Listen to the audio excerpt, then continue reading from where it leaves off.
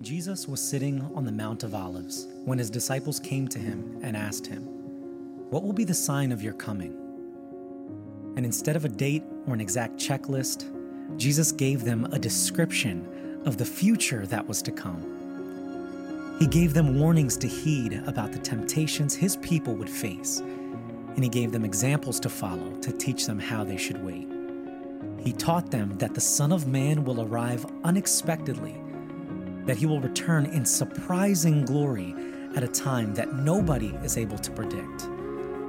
Like a servant who doesn't know when his master will be back to check on him, like a sheep who doesn't know when the shepherd will return, Jesus told his disciples that we can't prepare for him to return at a certain time. Instead, he instructed them to be ready for his return at all times. Our Savior made a promise. The dawn is coming. And our teacher gave us a warning. Are you ready?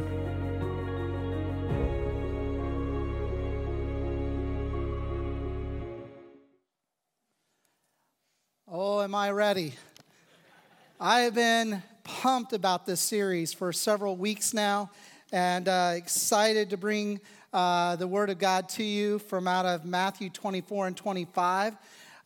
This series, you might want to kind of brace yourself for what lies ahead. We're going to be asking some pretty big questions over the next few weeks, and I want you to understand the context.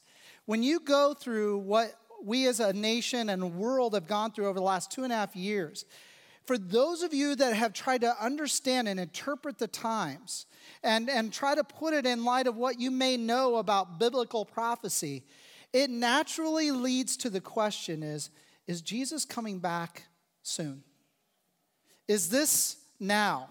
And so one of the things that we could do in this series is get into all the deep eschatology, which is the study of end times. But we're actually going to go to where Jesus aims us in light of these end times that affects our life.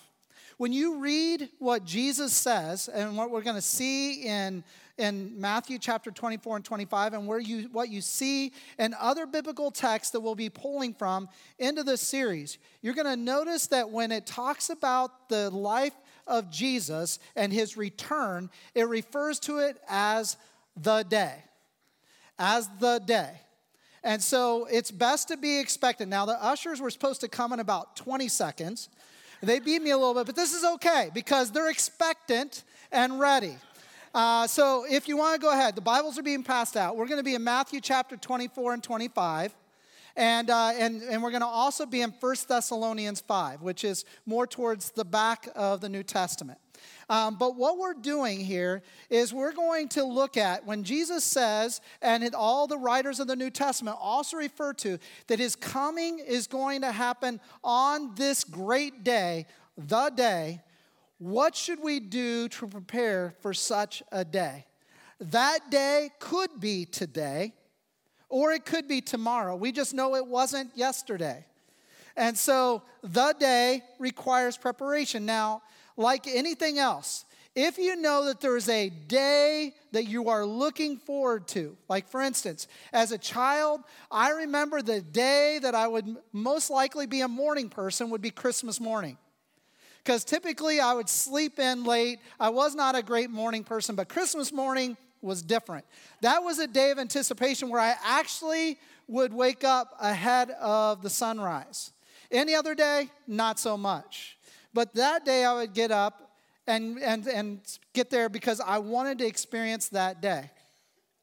If you want to see a sunrise and you want to see it before it happens, so there's a special day and you want to see it, you're going to want to do all the preparations possible to make that happen. Now, I'm a part of a life group, and I have developed some strong friendships and relationships within my life group. There's 4 couples, and we're getting to know each other, and one of those couples has a cabin up in the Adirondacks, and the father's name is Jeff, and the son's name is Andrew, and they are taking on the challenge of hiking the 46 peaks of the Adirondacks. You ever heard of that? All right, so 46 peaks, and there's this kind of a challenge that's out there. If you hike all 46, that you can then get a T-shirt. I don't know, maybe you get a key to the city or something. I don't know. But anyway, it's a challenge that they're taking on as a father and son, and they were 23 peaks through, and they said that they were going on Labor Day weekend to do 3 more peaks, but the highest of the 46 was going to be that weekend. And they said that they wanted to get to that highest peak before sunrise and watch the sunrise up there. So I asked some questions like, what do you do to prepare for such a hike? And they would tell me of the things that they were doing. And then they said, we can only carry like 30 grams of weight. And as soon as they use grams, I'm like, yeah, you're on a totally different wavelength of thinking than I am. But, most of it's water and so on. And then I had the natural question like, well, what about the bears?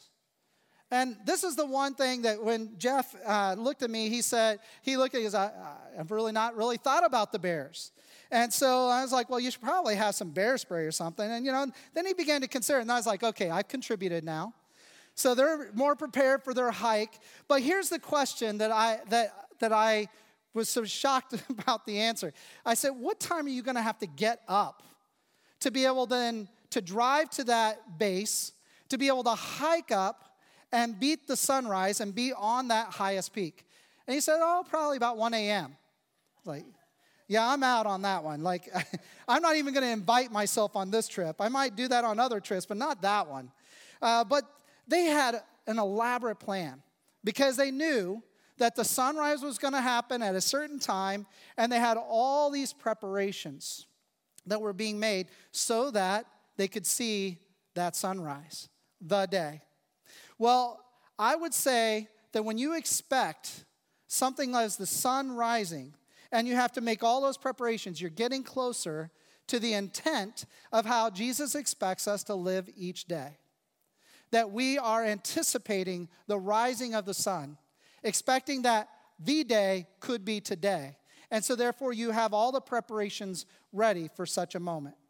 We're going to begin by this series by looking at the actual telling that, yes, the Bible says Jesus is coming back, and that there is an expectancy that we should carry in light of that return. So we're going to begin with 1 Thessalonians 5, and we're going to read verses 1 to 11.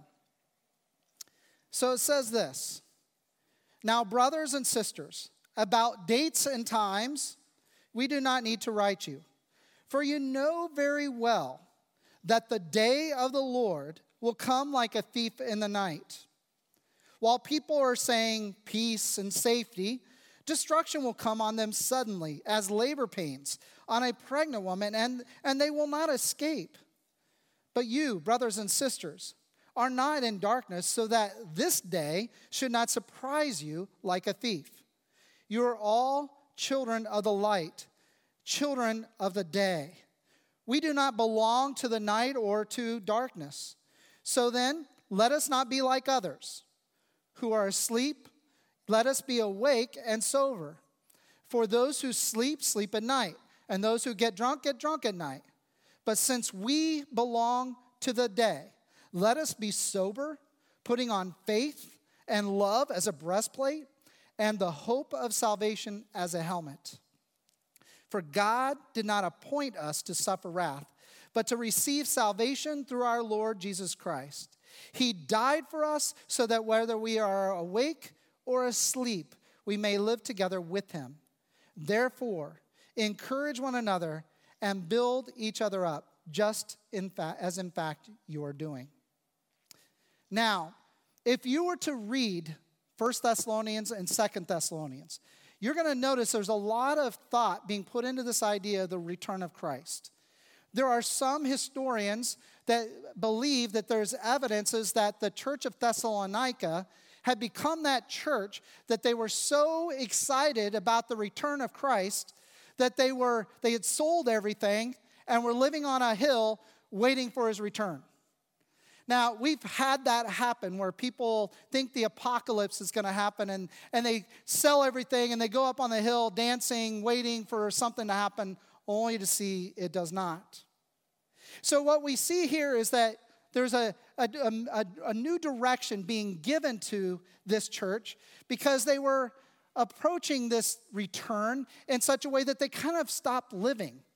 They were excited about the return, which was good, but there was still life to do in preparation for such a day. So under that context, we have to understand that when he says this, yes, the return of Christ will happen like a thief in the night. You didn't know he was coming. You didn't know what night. You didn't even know that there was an announcement to it. But for many, it's going to come like a thief. But he says here, this day should not surprise you. This day should not surprise you. He says for those that get surprised is like somebody that has sudden labor pains and wonder like what's going on. When for months they've known that there was a coming child. Now think about this. This is a good analogy that Paul brings into this. When you know that you're having a child come, and if some of you had children a long time ago, but let me draw you back in time a little. For others of you, you just had children, or it's more recent. Some of you have not had children yet, but this will be helpful to all people. If you know you're going to have a child, and you know that date is coming, but you don't know what day it's going to be or what hour. So similar to the return of Christ, we don't know day or hour. But if you know you're going to have a child, you put the car seat in the car. Then you pack a bag. And in that bag, you're putting all the things you might need for a sudden transition to the hospital. And you want to make sure that you have things to wear leaving that hospital. Now, most of these things that are in that bag are related to both baby and mom. I would recommend that fathers take an extra shirt to put in that bag as well. Because when my wife gave birth to our firstborn daughter, when she was pushing my daughter out, she grabbed a hold of my shirt, grabbed so tightly that when it was all done, I had this horn on the front of my shirt. So I go out to tell the family members that are in the waiting room, waiting for this child. I come out and say, we had a baby girl, and all I got was, what happened to your shirt? So you might want to take an extra t-shirt along for dad as well.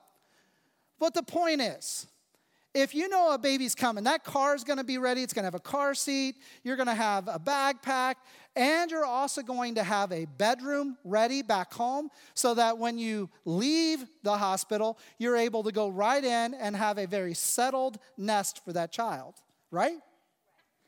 Could you imagine that you have been expecting this child all the way through and you don't have any of those details ready and you take off for the hospital? Would you imagine that there would be a little bit of panic and concern? Oh, we didn't pack our bags. Oh, we don't have a car seat. The next thing you know, you're like trying to figure out logistics. You should be focused in on the fact that child is coming. And now it's no longer about the joy of it coming. You're panicked that you're not even ready for that child to come. I had a friend that was kind of like that just always flew by the seat of the pants, that even with the coming of their child, they thought, we don't need to really worry about it. We'll wait till it gets closer. Well, child came a little sooner than expected. They had nothing prepared. So they're calling friends. Hey, we need you to go back to our house, get this car seat, bring it to the hospital. Oh, we don't have our bag packed. Can you bring my wife's stuff? It's in this drawer, and this drawer. Can you imagine doing that for a friend? I mean, it's like you're going to do it, but it's like this is a little intimate, right? You're getting into their drawers, you're getting into their house, and you're providing all these things for them, but that's what happens when you're not prepared. Jesus' coming is like the person who knows a child is coming and has everything prepared so that all that they are worried about between now and that coming of that child is just talking about it, being celebratory about it, anticipating it. It's saying how often to people that would ask, well, what's your due date? And just being able to answer with a smile. And being able to anticipate what things might be once that child comes. Those are exciting things. But if you are not prepared, that day will be a day of panic. And you're also not excited necessarily. Oh, don't let it be today because we're not ready. See the difference between the spirit of the person who's prepared versus the one unprepared. Even for something as exciting as a coming of a child. True to that, the most important thing we can gather from Scripture about the coming of Jesus Christ is being prepared always for his return. It's not so much about trying to answer all the fun questions about when he will come. Because that's a part of eschatology, is answering all those questions. Is he coming after the millennial, which we would call all millennialism, or is he coming before the millennial period, and that's premillennialism, or is he coming before the tribulation, during the tribulation, after the tribulation, which we call pre-trib, mid-trib, post-trib? And I've just confused a lot of you in the room, and that's okay, because I'm not going to answer those questions. Those are great discussions, and they need to be known and studied, and that's what we do in classes and opportunities, and we provide various things. And we even provide the Gateway program here at our church, where we study the various articles of our beliefs here, including eschatology. The most important thing we can gain from all the study is knowing that Jesus is coming back, and we must be prepared always. In the EFCA, Statement of Faith, that's the Evangelical Free Church of America, we hold that there are 10 things that we feel are essentials in knowing and understanding as believers and being members of this church. These essentials we think are so important, so essential, that we're even willing to divide over them. We're willing to divide from people that would disagree with these issues. Article number 9, again, one of the essentials that we think are worth dividing over. There's much in Scripture that we recognize people can land in different places, and we'll say those are the non-essentials. We won't divide over those issues, but we'll debate and we'll talk through those issues. But article number 9 that we say is a part of our essentials is this: we believe in the personal, bodily, and glorious return of our Lord Jesus Christ. The coming of Christ at a time known only to God demands constant expectancy, and as our blessed hope motivates the believer to godly living, sacrificial service, and energetic mission. That's the movement you sit a part of today. We believe that the coming of Christ is known only to him, and we're to anticipate it. And by that expectancy, it should motivate us to live for God so that we are glorifying him when he returns, and that we are serving him when he returns, which we know will please him, which then also means it'll lead to energetic mission, that we're on mission with him when he returns. So we are not going to answer the questions when now, but we can study those things later. But we are going to answer how we live in light of the idea that the day could be today. So having said that, can we pray and ask for God to work in our hearts and to teach us in the weeks ahead? Let's pray. So Father God, in this moment I ask that your Holy Spirit would bring to our hearts understanding that can be applied an energetic mission, as what our statement of faith says, that we would live out for you because we know you could come anytime and we're always prepared. And that we don't panic that you would return, or that we would be horrified at your return, because we've been living as if it could be today for days and days and months and weeks. We pray this all in Jesus' name and to your glory. Amen. Amen. Matthew 25. Let's turn there and let's begin in this text. Again, Matthew 24 and 25 are the words of Jesus. So if you have a red letter edition in your Bible, you're going to see the words written in red. And we're going to start with the beginning of Matthew 25 before we go to Matthew 24. Then we'll go to Matthew 24 in the weeks ahead, and we'll end with the last part of Matthew 25. Now you might ask, why are we starting in the middle of this? Because I believe that the majority of believers in America and the American church, which we are a part of right here, that the majority of us do not live with anticipation of his return because we see life here as home. Life is good being an American. Now, I'm not happy about a lot of things that's going on in America, but I am thankful to be an American. I am grateful to be a citizen of this country. I'm grateful to live here. I've traveled enough in the world to know how blessed we are. But there comes a problem with that blessing. that we will then settle and feel like this is our home. When Jesus says clearly that when you become part of his family, we're merely aliens and strangers here on this earth, and home is heaven with him. And when we have the mindset that this is merely a temporary residence, then our anticipation and our expectancy of his return is received with delight, not with ambivalence or please don't come. Please don't come now. So, in this, Jesus speaks to the issue, I believe very well, at the beginning of Matthew 25, to help us understand, okay, he's coming back. They know he's coming back. And he says, there's a problem that's going to arise within the church. And that is that you're not prepared for him to come back when he actually comes. So we're going to begin there, and then we'll go into Matthew 24. So today, verses 1 to 11, Matthew 25. At that time, the kingdom of heaven will be like 10 virgins who took their lamps, went out to meet the bridegroom. 5 of them were foolish, and 5 were wise. The foolish ones took their lamps, but did not take any oil with them. The wise ones, however, took oil in jars along with their lamps. The bridegroom was a long time in coming, and they all became drowsy and fell asleep. At midnight, the cry rang out, "Here's the bridegroom. Come out to meet him." Then all the virgins woke up, trimmed their lamps. The foolish ones said to the wise, "Give us some of your oil. Our lamps are going out." "No," they replied, "there may not be enough for both us and you. Instead, go to those who sell oil and buy some for yourselves." But while they were on their way to buy the oil, the bridegroom arrived. The virgins who were ready went in with him to the wedding banquet, and the door was shut. Later, the others also came. "Lord, Lord," they said, "open the door for us." But he replied, "Truly I tell you, I don't know you. Therefore, keep watch, because you do not know the day or the hour."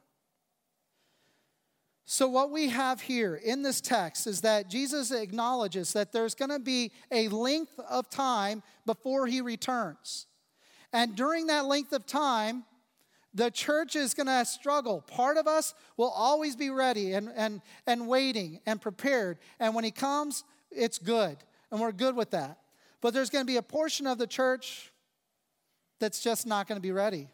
And what's interesting is that this text suggests that the people that were not ready likely were not even believers themselves. They were thinking they were part of the church. This ties to something Jesus says in Matthew chapter 5, 6, and 7 in the Sermon on the Mount, when he says that there will be people that will think they're sheep or act like they're sheep, but they're actually wolves in sheep's clothing.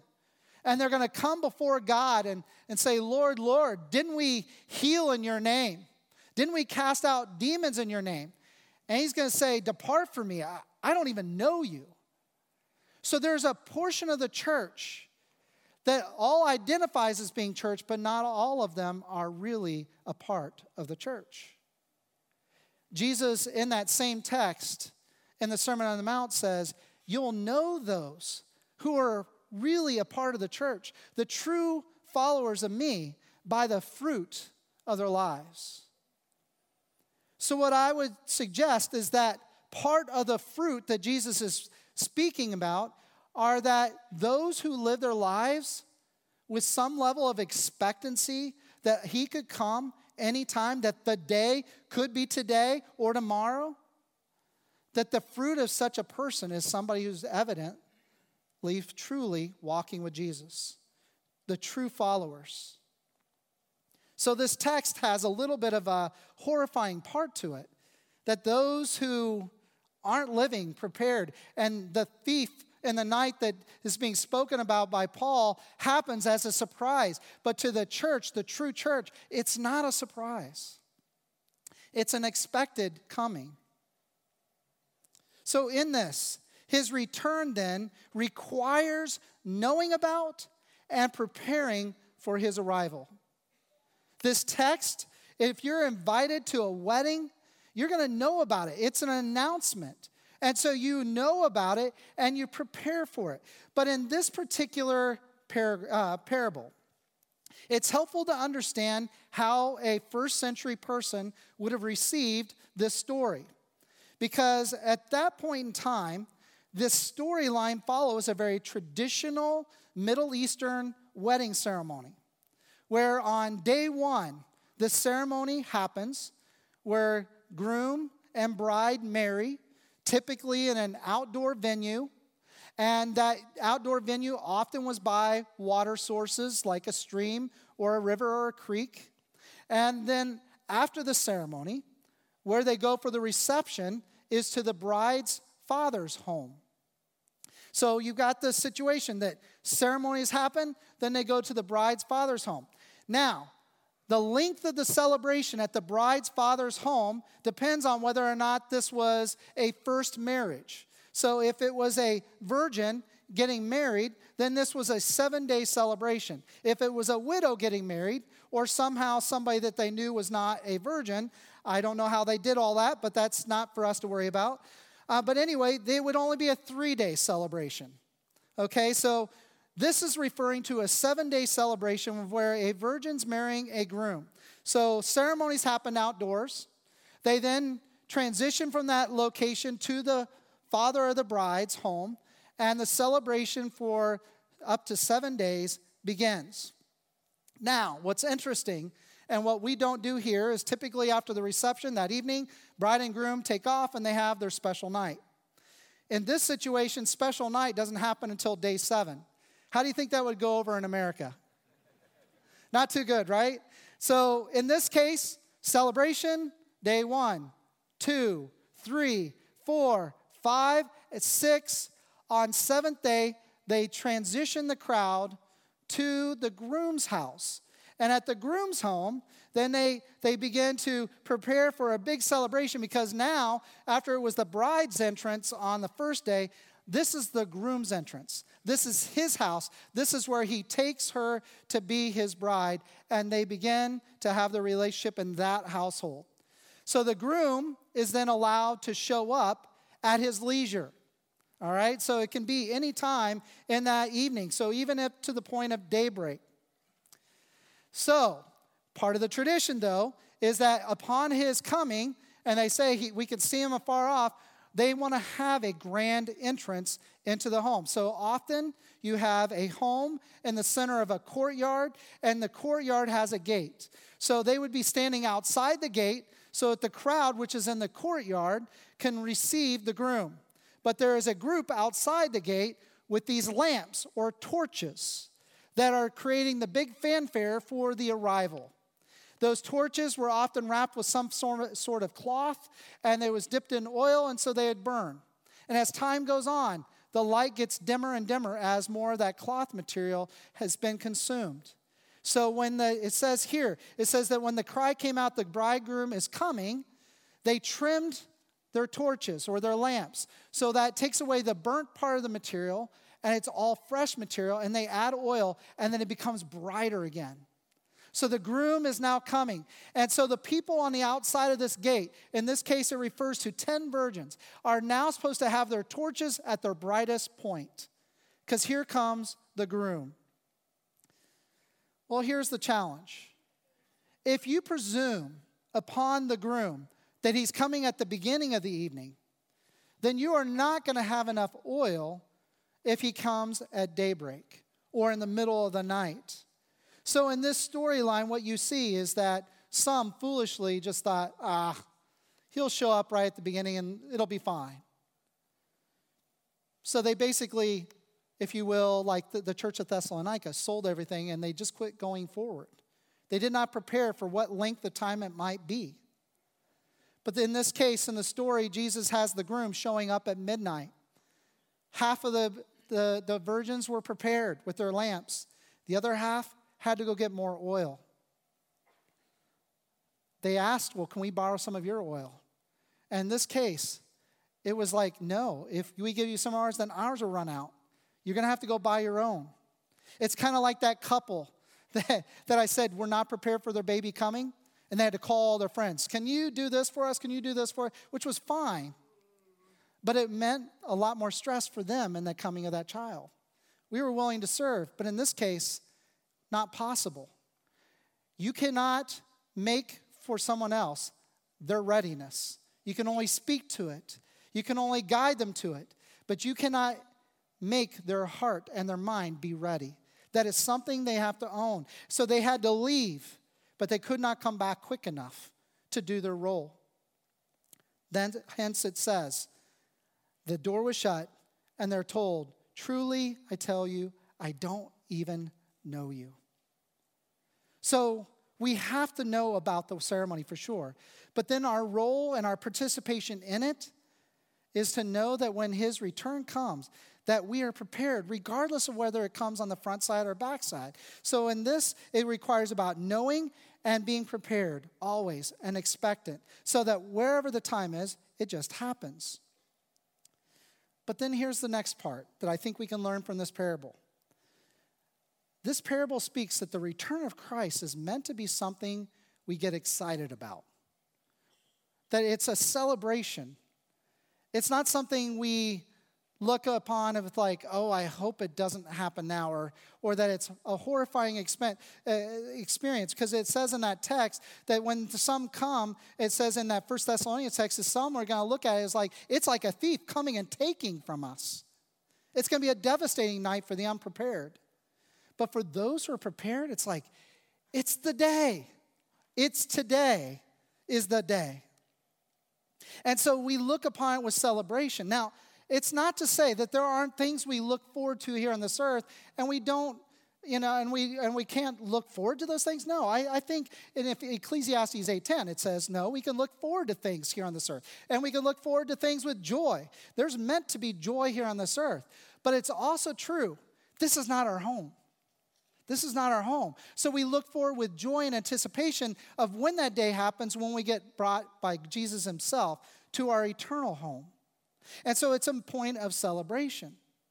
Now, I confessed to this church a few years ago when talking about a similar text that I had a nightmare happen to me. And I don't normally have dreams that cause me fear or wake up in a sweat, but this one did.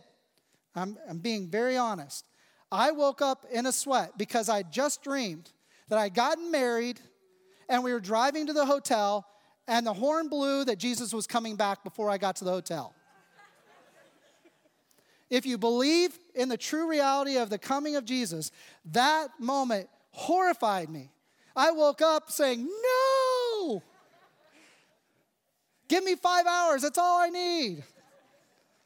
Before it gets awkward, I'll stop there. Maybe I'm already making it awkward for some of you.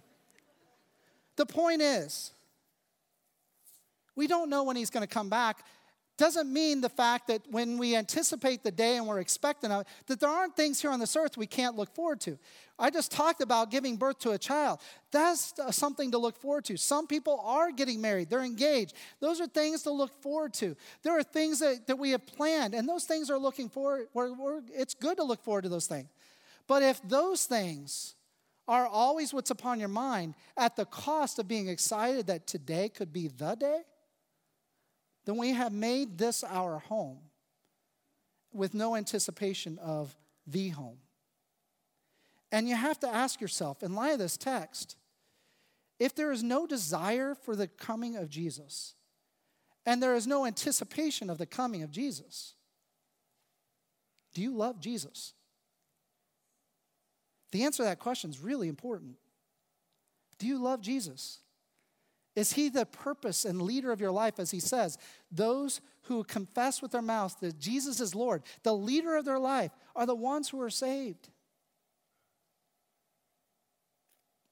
So this celebration is to be there. So that when that day happens and the horn blows, it's like, yes, yes, because we're prepared. The bag is packed. We can't take anything with us. But the analogy of that child coming, it's like, the car was ready. It can happen now. It's good. It's good. Thirdly, what we learn from this parable is not only that we have to know that he's coming back and that there is an expectancy that Jesus is wanting us to have, and that, yes, there is a celebration that should be a part of it. We should be anticipating it with excitement. But we also have to acknowledge that he has got a timing that's not ours. There's an itinerary of his return that is submitted to us without a starting time. If we knew exactly the time of Jesus' return, and let's say that return is, let's say, the year 2050 something. Many of you know I'm not even going to be alive in that time. So how would you live? Probably with no sense of urgency or expectancy, right? If you knew the time was in a year from now, you might get serious about it within a couple months of it. The point is, Jesus understands how we're made because he made us. He knows that by keeping the timing of his return out of it causes us to live more expectantly and with purpose and mission always versus giving us a time and we procrastinate till the end. So the itinerary of his return, even Jesus says only the Father knows that day or hour. So, but for him, the whole point of waiting and it going long, as he says here, it's going to be a long time. And so we got to be prepared for the length of time.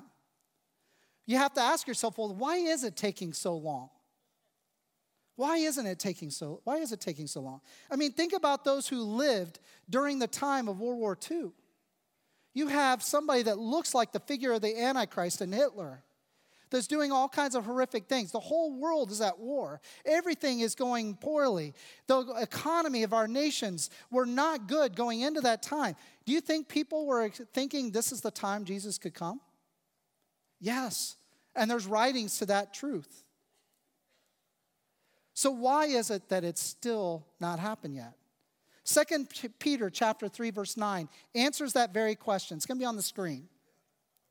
The Lord is not slow in keeping his promise, as some understand slowness. Instead, he is patient with you, not wanting anyone to perish, but everyone to come to repentance. So the answer is quite simple. For every day that the Father waits to send Jesus back is another day for more people to come into relationship with Jesus Christ, to repent of their sins, and then look forward with expectancy to life eternal with the Father God and the Son, Jesus Christ. Every day he waits, more get to experience that. So if his return is connected to that, then you know what's most valuable to Jesus, right? You know what's most valuable to Jesus. So what was his final charge to his disciples? The Great Commission. The Great Commission said, go into all the world, making disciples of me, which means making disciples or followers of him, baptizing them in the name of the Father, the Son, and the Holy Spirit, and teaching them all I have taught you. It's Matthew 28, verses 19 and 20. So the commission, the mission that we're on as a church. So what's rooted in that?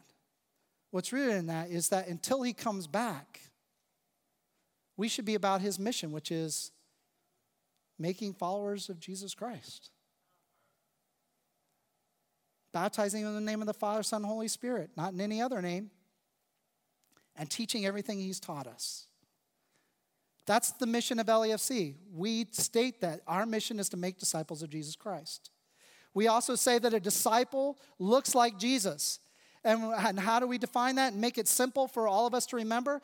That we look like Jesus when we love God, we love people, we live truth, and we proclaim Jesus. Because that's what Jesus was about. He was about the love of the Father. And he did everything he did, including giving up his life for people because he loved them. And then he taught us so many things, so how we can live life with true joy, with true truth, that we then can live not in horror of a coming of the Son of God, but with delight at the coming of Son of God because we know the truth. And all these things that we know and we get a love on is something we get to proclaim and tell others about. That's the calling of the church. That's why it's one of the essentials.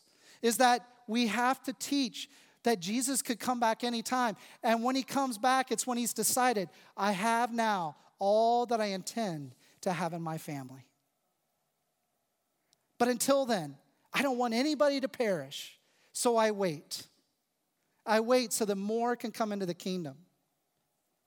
So as he waits, and we might consider it slow, what do we do in the meantime?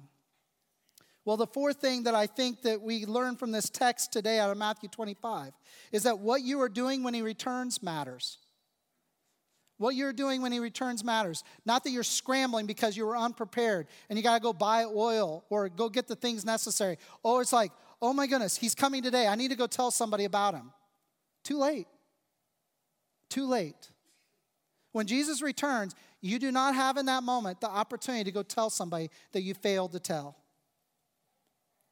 Or if you're somebody that knew about the truths of these things, but you denied the truth, and Jesus returns and all of a sudden the church is with him, it's also too late in that moment to say, oh, take me too.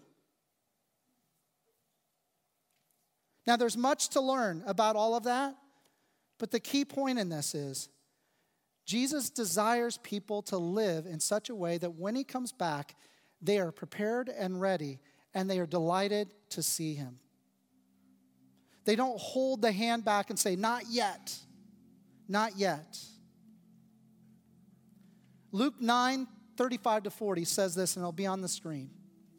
This is Jesus also speaking. He says, be dressed, and ready for service, and keep your lamps burning, like servants waiting for their master to return from a wedding banquet, so that when he comes and knocks, they can immediately open the door for him. It will be good for those servants whose master finds them watching when he comes. Truly, I tell you, he will dress himself to serve. We'll have them recline at the table, and we'll have them come and wait on them. But it will be good for those servants whose master finds them ready, even if he comes in the middle of the night or toward daybreak. But understand this. If the owner of the house had known at what hour the thief was coming, he would not have let his house be broken into. So you must also be ready, because the Son of Man will come at an hour when you do not expect him. Jesus.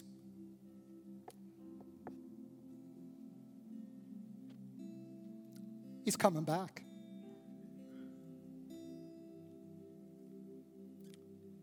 And I want this church and the people who hear this message to not be surprised, to not be in horror, to not panic, but to open their arms and say, I'm coming. I'm coming. The final point of this message is not going to be said by me. It's going to be sung to you. It's a song I heard this summer that I can't get enough of. But I believe it speaks the message that this is really about today. It's asking the question, are you ready? Jesus is coming. And this is something that we can find hope in today.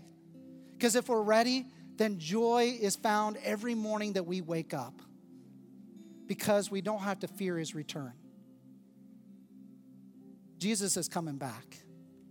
And you cannot sit hearing the song. It is the final point of the message. You may not even know the song, but I want you to stand. I want you to receive from this team these words over you. Receive this song. Let the energy rise within you that Jesus is coming back. Receive the truths of it. And if you can begin to sing it with us, great. Enjoy it. Participate with us. Because I'm going to be backstage singing with the mic off for your sake. And I'm going to be singing backstage these words too, because I want to see Jesus come. I want to see Jesus come. But I have to ask you, are you ready? Would you stand, please, to receive this song?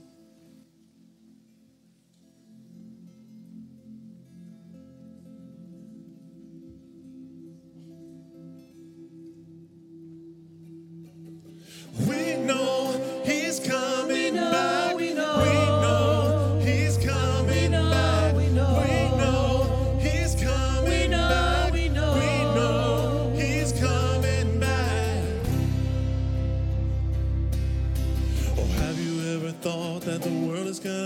lost its way.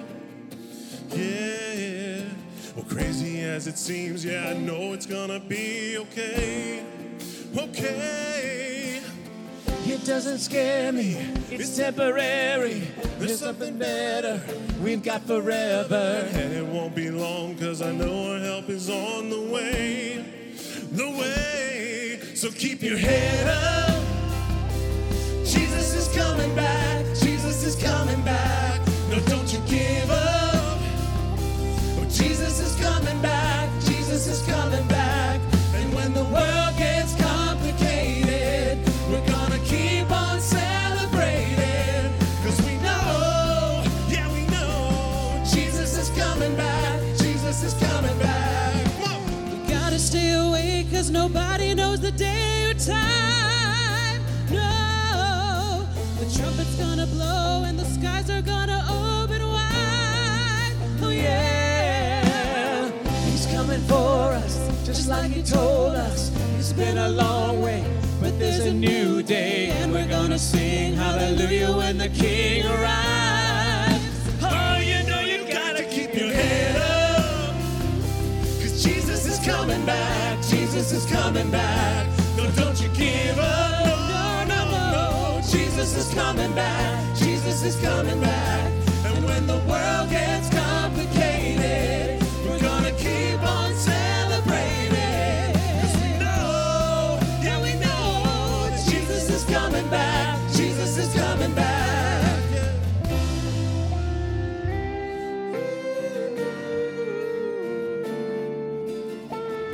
Are you ready?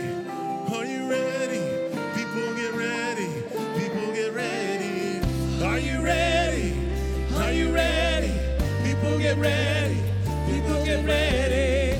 Are you ready? Are you ready? People get ready. Yeah, let's get ready. Oh, he's coming back.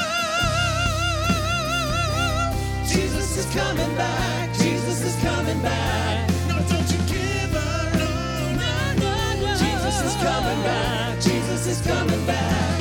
And when the world gets complicated, we're gonna keep on celebrating. Cause we know, yeah, we know, Jesus is coming back. Jesus is coming back. Are you ready now? Are you ready now? people get ready. We just surrender, Lord. Jesus is coming back. Jesus is coming Jesus is back. coming Jesus is coming back. Oh, Jesus is coming back. Jesus is coming back.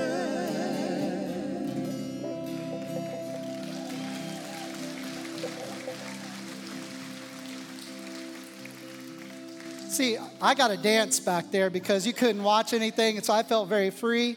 And but man, he's coming back, and it's something to anticipate. It's something to be excited about. We don't know if it's going to happen in our lifetime. Does not matter. But if Jesus says the reason why I've not come yet is so that more can know about him, then we know what he wants to find us doing, right? He knows what he wants to find us doing. And that is living out the gospel in our lives and then giving reason for why we're living the way we're living. So it's both in word and deed. Both in word and deed, people find out about Jesus. If you came into this room today and you're like, wow, I just ran into something I've never heard before, whatever, we'd love to talk with you. We'll have people in the encounter room that'd be glad to talk with you. I'll be up front. We want to talk about Jesus. We want to talk about that return. For the rest of you that know Jesus, you've lived in the church, and you're like, yeah, I haven't really even given thought about his return in maybe ever. Let this sow a new seed in you. Sow a new seed in you. A new fruit begins to bear up. That it's like, you know what? I do not take today as a given. We don't know when our death may happen, let alone the coming of Jesus. And so we've always got to be prepared that today is our last day. It's whether by taken from Jesus, by Jesus into the air, or we die our final breath. But we're ready. The day could be today, could be tomorrow, could be years from now. But we live always in preparation. And then we don't have to panic. We don't have to panic. And there's more joy in the day when you're not fearful of a return because you're ready. So church, you've been charged. Now it's up to you as to what you take with this. These are the words of Jesus, not my own. So we receive it from him as the one who is the author and perfecter of our faith. Amen? You are dismissed. Go and enjoy this day. And by the way, there's baptism afterwards. Outside, please join us if you wish.